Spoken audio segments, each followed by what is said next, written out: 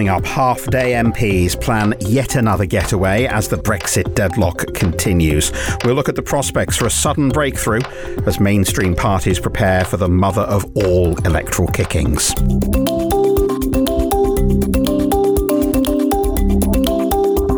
Hello, Paul Osborne here. Thank you for downloading this latest podcast, which reaches you as the European election campaign surges to fever pitch or wheezes towards the finish line. At this stage, the only thing that is likely to downgrade Theresa May's humiliation from total to merely abject would be some sort of miraculous breakthrough on Brexit. This would appear to be about as likely as the UK winning the Eurovision Song Contest, but insurmountable odds have never stopped Theresa May before from endlessly banging her head against the same brick wall and hoping this time for a different outcome. So as cross-party talks between the Conservatives and Labour stagger on with no sign of progress, Downing Street announces that at the start of June, it will nevertheless still table a bill to implement a Brexit deal. That would be the Brexit deal that at the moment doesn't technically exist. Theresa May's deal has, of course, already been rejected 3 times. Those cross-party talks were meant to be coming up with an alternative, which seems distinctly unlikely. And even the Prime Minister's own Brexit secretary has admitted her deal will be dead if her latest gamble doesn't pay off. Presumably, it will take her political career with it. Let's at this stage bring in Robert Meakin. Robert, apparently, according to Theresa May at least, it's imperative that the withdrawal agreement bill goes through the Commons at the start of June in order to get the UK out of the European Union by July. I mean, this is Fantasyland stuff. There is no Brexit deal to be ratified. There is seemingly no prospect of a Brexit deal that can get through the Commons, and yet we're going to have this vote that even people in Theresa May's own cabinet admit it's the life or death moment for her Brexit deal, and with it, presumably, her prime ministership. Yes, it does seem to have reached that inevitable point of the mad leader left standing with just a couple of people in the bunker below. It's very hard to see how she's going to achieve this elusive success presently. Is there any other strategy, that cunning ruse that she's got in her pocket that we don't understand? Does she still think that perhaps dealing with Labour will somehow trigger her own side to think, right, we better get this deal over for our Prime Minister, or somehow get the DUP back on side? I don't know, I'm guessing. To be honest, you probably have to conclude that, no, it's a Prime Minister who's run out of ideas, is banging her head against a brick wall, and is heading now for that inevitable oblivion. It's worth pointing out that this is not meaningful vote for on the deal itself. This is a law that would enact a Brexit deal were it to miraculously appear out of thin air at some point. Even if some sort of deal did emerge in these cross-party talks, and as you say, that seems extremely unlikely now, it would be doomed from the start. Jeremy Corbyn has said this week, face-to-face apparently to Theresa May, that he doesn't think that she can deliver on that compromise agreement, that they might reach a deal, but it doesn't mean that it's going to get through, because there are dozens of Tory MPs who will refuse to back any deal that was capable of winning the support of Jeremy Corbyn. So it's a bit of a catch-22 situation. Labour won't support the government unless there's a deal. The government's own MPs, many of them, won't back a deal if Jeremy Corbyn is on board with it. What the Labour leader wouldn't say is that he would have exactly the same problem getting Labour MPs to back a deal with the Tories, particularly if it doesn't include some sort of confirmatory referendum, which, as we all know, he doesn't want to do. Brexit occurred at the worst possible time because the state of the two main political parties, but obviously what's happened with the Labour Party in recent years and Jeremy Corbyn seizing control, and the grip that the right increasingly has over the Conservatives. It's made any prospect of any realistic cross-party arrangement seem, just very, very far away and, frankly, a pipe dream. I'd also say that it just gives Corbyn a temporary get-out clause as well, because it's obviously not in his heart of hearts to be supporting a Theresa May-led Brexit. So the fact that he can now say, look, I'm afraid you're clearly not going to be Tory leader or Prime Minister in probably the weeks ahead, so that there's little point in us really doing a deal with you anyway. It does give Corbyn a bit of breathing space. Our current political caste list will not allow this to go through.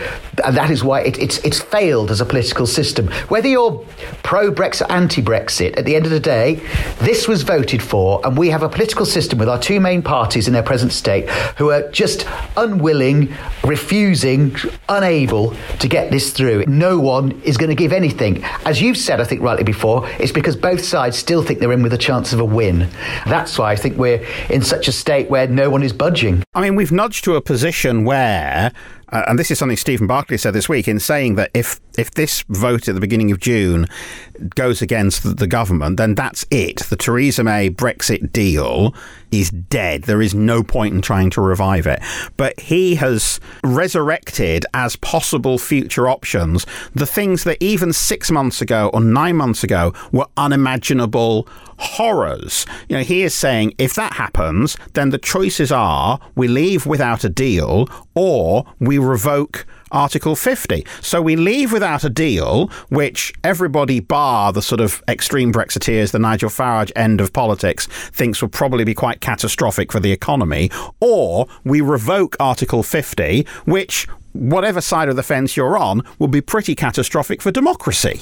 Yeah, and now the political narrative has obviously shifted because people know that Theresa May is coming to the end. So Theresa May's Brexit is something of irrelevance, really. Yes, people are fascinated with the drama of seeing a Prime Minister in her final days and weeks, but the argument has overtaken her. It's gone. It's dead in the water, the deal that she's tried to get through.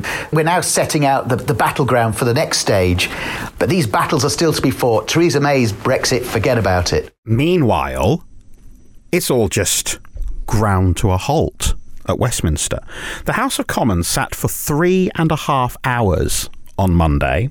Without movement on Brexit, there isn't anything for them to do. Now, you might think that our MPs would want to busy themselves with things like the funding crisis in local government, the implications for social care. We've been told this week that there are care deserts in parts of the UK where there is not a single care home bed for vulnerable elderly people. Maybe they'd like to do something about universal credit, but instead they just keep having half days.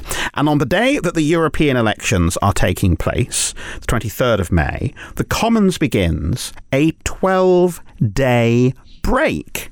Now, that is probably designed to stop Tory MPs from plotting in dark corridors once the results come in. But it doesn't exactly inspire confidence that our leaders are working night and day to resolve our biggest peacetime crisis in living memory. And when you look at the timetable between now and the Brexit deadline at the end of October, normally Parliament would break up for about 6 weeks from the middle of July, then come back for maybe 10 days in September. Then it's off to the seaside for the party conferences. And then they actually return properly in about the second week of October. Now, that's not very long before the new Brexit deadline. When that Halloween deadline was agreed, Donald Tusk, in a sort of pleading tone of voice, said, please don't waste this time. And I don't think they were listening. The holiday arrangements of our politicians in the House of Commons are both generous and very eccentric, I think it'd be safe to say. Now, I'm not someone who's, anti-MPs. I mean, I think a great deal of them work extremely hard, but this is inexcusable. These are extraordinary times, work extraordinary hours, to be brutally frank. It's no time for having long summer recess. It's no time to be sunning yourself in Mauritius, wherever you're going to be going. It is time to be doing this miserable dog work, because that's why you were brought to the House of Commons in the first place.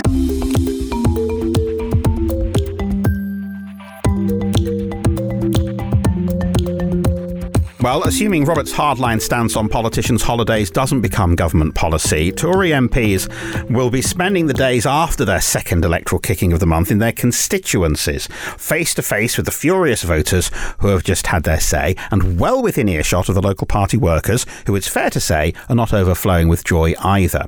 Now, there may be around a week of campaigning left, but the Tories have basically given up. One minister this week said that this election is going to be the ultimate protest vote, and a series of polls suggested the Conservatives will smash some records by recording their worst ever performance in a nationwide vote.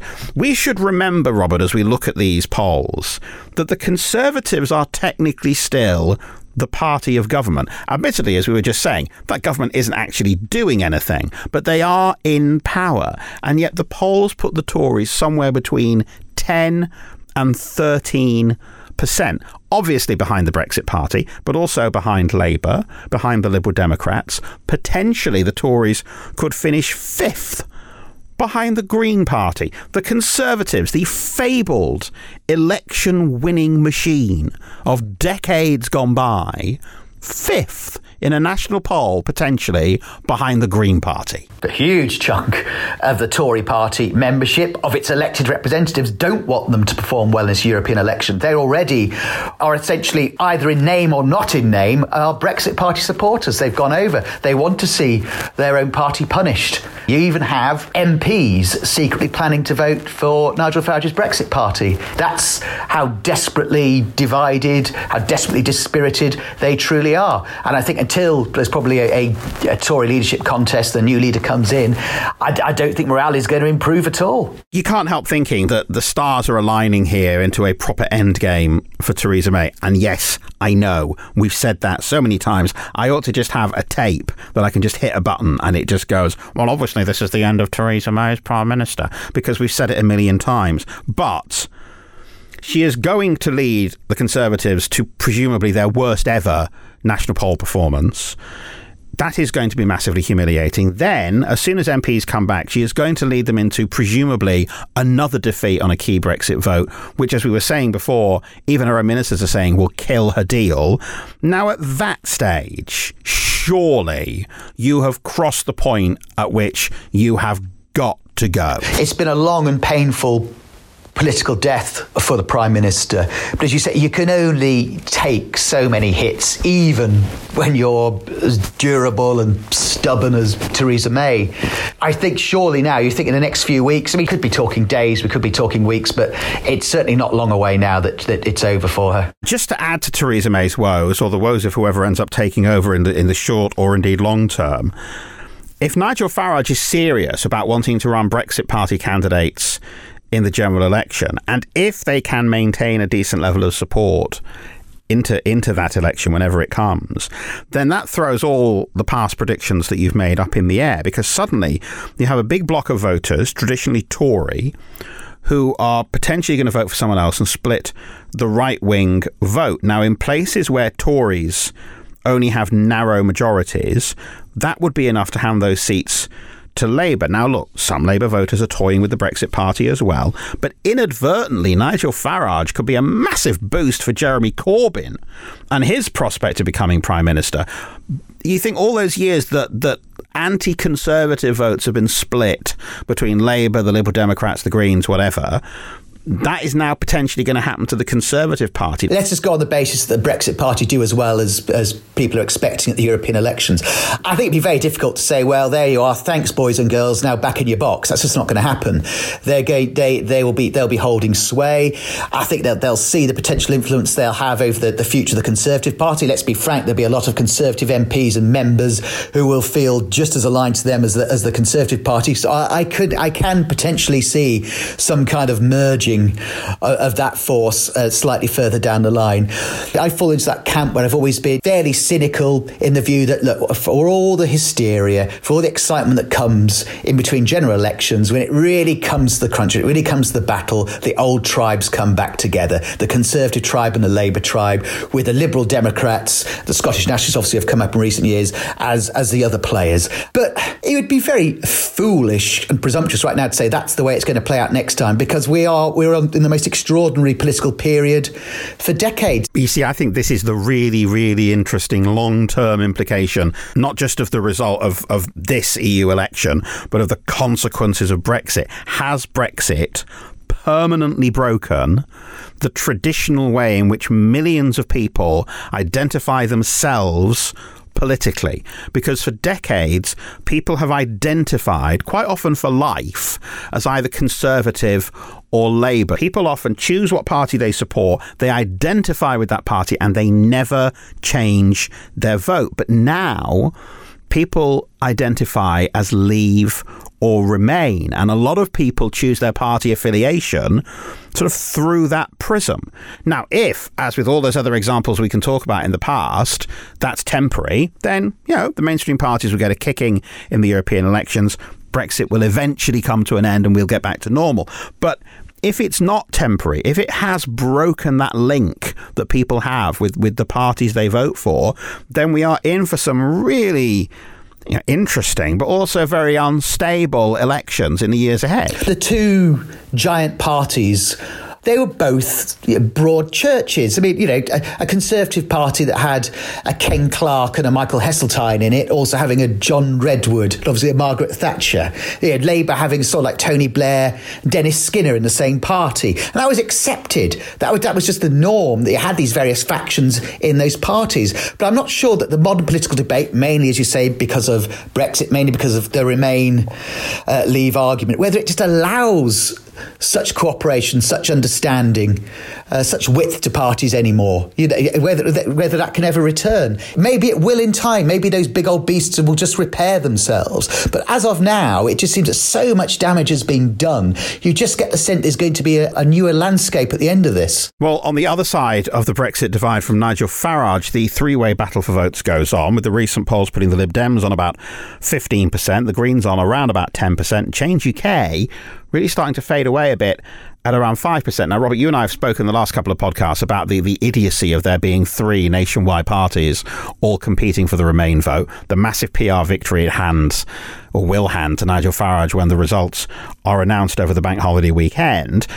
Let's just look at a couple of the things that have come out of this during the campaign. And the real surprise is that fading away of Change UK so quickly, down to 5%, down to 3% in some polls, even in Remain strongholds like London, for example. In Scotland, which voted to stay in the European Union, the main Change UK candidate for the European elections has defected to the Liberal Democrats and said that if people want to vote to stop the UK leaving the EU, they ought to vote for the Lib Dems. I mean, there was so much excitement and promise around the idea of a new party, of breaking the mould, all this kind of stuff, and it's not working. No, it's good. I mean, I like lots of people, I thought, well, this could be quite a rough few weeks for Liberal Democrats. I think when Change UK were formed, you thought, well, the Liberal Democrats have performed in a fairly dreary way in opinion polls. Despite being the most fiercely defiant pro-Remainers, they didn't seem to be getting much thanks for it from the electorate.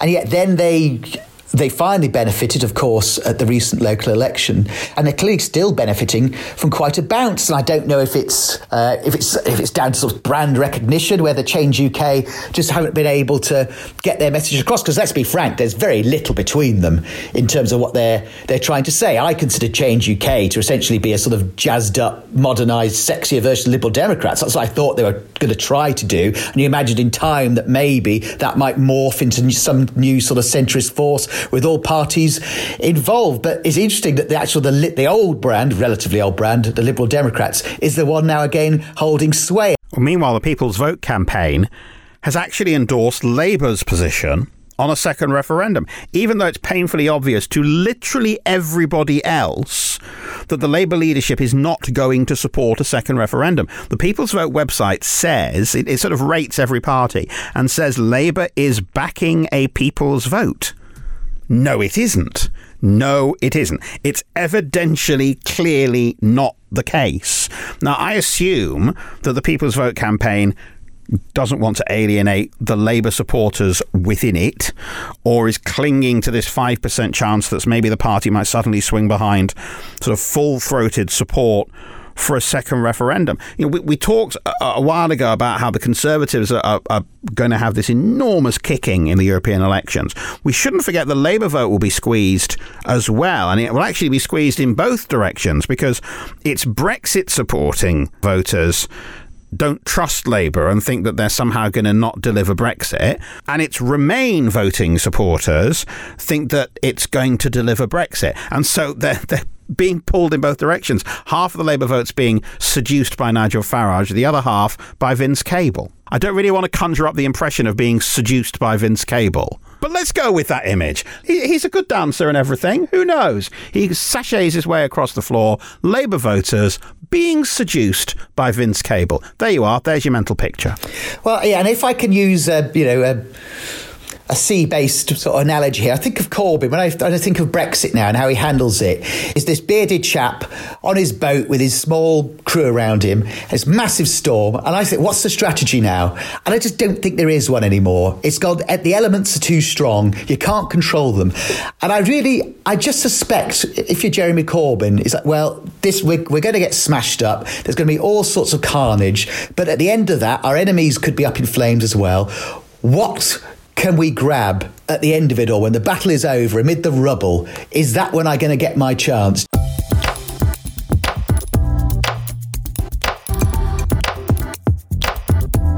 Well, finally today, let's talk about another Labour leader. It is 25 years ago this week since the death of John Smith. Now, this is a name that may not actually mean a lot to particularly younger listeners to this podcast. John Smith had only been the Labour leader for 2 years, but he'd been around in Labour politics a lot longer, and his death at the age of just 55 robbed the country of somebody who was close to certain of becoming its next Prime Minister.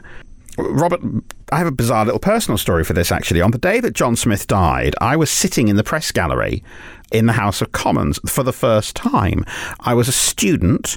I was on a placement at the Press Association, the big news agency, and I went into their offices, which is still on Fleet Street in those days. It was pandemonium. Ambulance had been called to John Smith's flat. Nobody knew quite what had happened. He had had a heart attack before.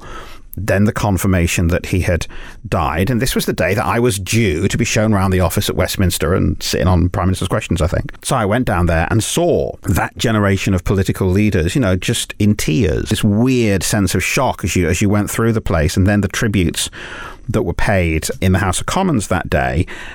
I mean, John Smith was going to be Prime Minister. The Labour Party was significantly ahead of the Conservatives in the polls. He would have been Prime Minister. It'd have been extraordinary if he hadn't been, wouldn't it? Let's be honest.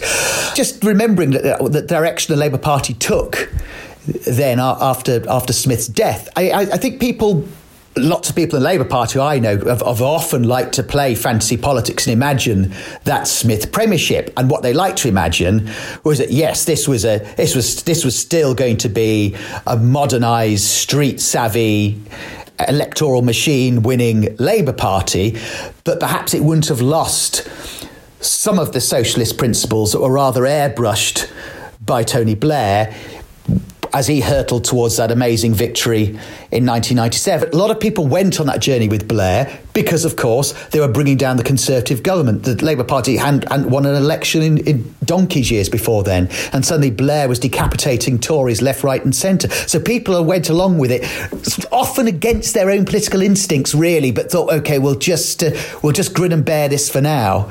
There was always that sort of mourning, really, that the Labour Party could have won, could have been in power for a number of years, just as they were under Tony Blair, but without sacrificing some of the core principles that they were accused of abandoning. Well, there is this fascinating what if you can play that Labour would probably have won that next election, but not on the gargantuan scale that Tony Blair did. It wouldn't have been new Labour. It would have been modernised Labour, but it wouldn't have been that Tony Blair new Labour. But then knocking it forward, would a Prime Minister John Smith have been as close to George W. Bush as Tony Blair was? Would a Prime Minister John Smith have taken British forces into the war in Iraq, with all of the disastrous consequences that had for Tony Blair's personal reputation and for the perception of the Labour Party? And when the time came for that Prime Minister John Smith to stand down, who would have taken over? Because Gordon Brown would presumably have been Chancellor. Tony Blair would have been, Home Secretary. And so who knows? Maybe Gordon Brown would have edged out Blair. Maybe Tony Blair would never have become Prime Minister had it not been for that moment in 1994. And it's look, people like us can play these kind of what-if games. We should do a spin-off podcast where we just sort of speculate about what might have happened if some pivotal event hadn't happened. I'll throw a theory at you what would have happened. If Smith had won that election, and yet I think you're right, he would have seen all the flaws in terms of the Iraq war argument coming from the United States, and I don't think he would have taken us to war in Iraq. But I think when he stood down, I actually think Blair would have won the subsequent leadership contest, because actually Smith would have have represented still something of the old guard. And I think Blair would have been well positioned actually to take over at that point. And actually, maybe then you'd have had a Tony Blair as a Prime Minister. It wouldn't have lasted as long, but it wouldn't have had his reputation destroyed by that disastrous decision to go into Iraq. Well, listeners, if you want Fantasy Politics podcast, maybe this could be a spin-off. If you want a Fantasy Politics podcast, get in touch with us. You know, we're open to suggestions. Just before we go, a blatant plug for you. The European elections are happening on Thursday, the 23rd of May, but the results aren't announced until Sunday, the 26th of May, when every EU country has voted. And when they come in, I'll be doing another one of my epic turns on BBC Radio London, trying to make sense of the results. You might be now saying, but Paul, I am not in London. Thank heavens for the internet. It's on the internet, as indeed is this podcast, which is on Twitter, Facebook and Instagram at PartyGamesPod, and at partygamespodcast.com you can subscribe and listen back to all the past episodes. For now, though, I think we'll park our predictions there. Thank you to Robert. Thanks to you for listening. Goodbye.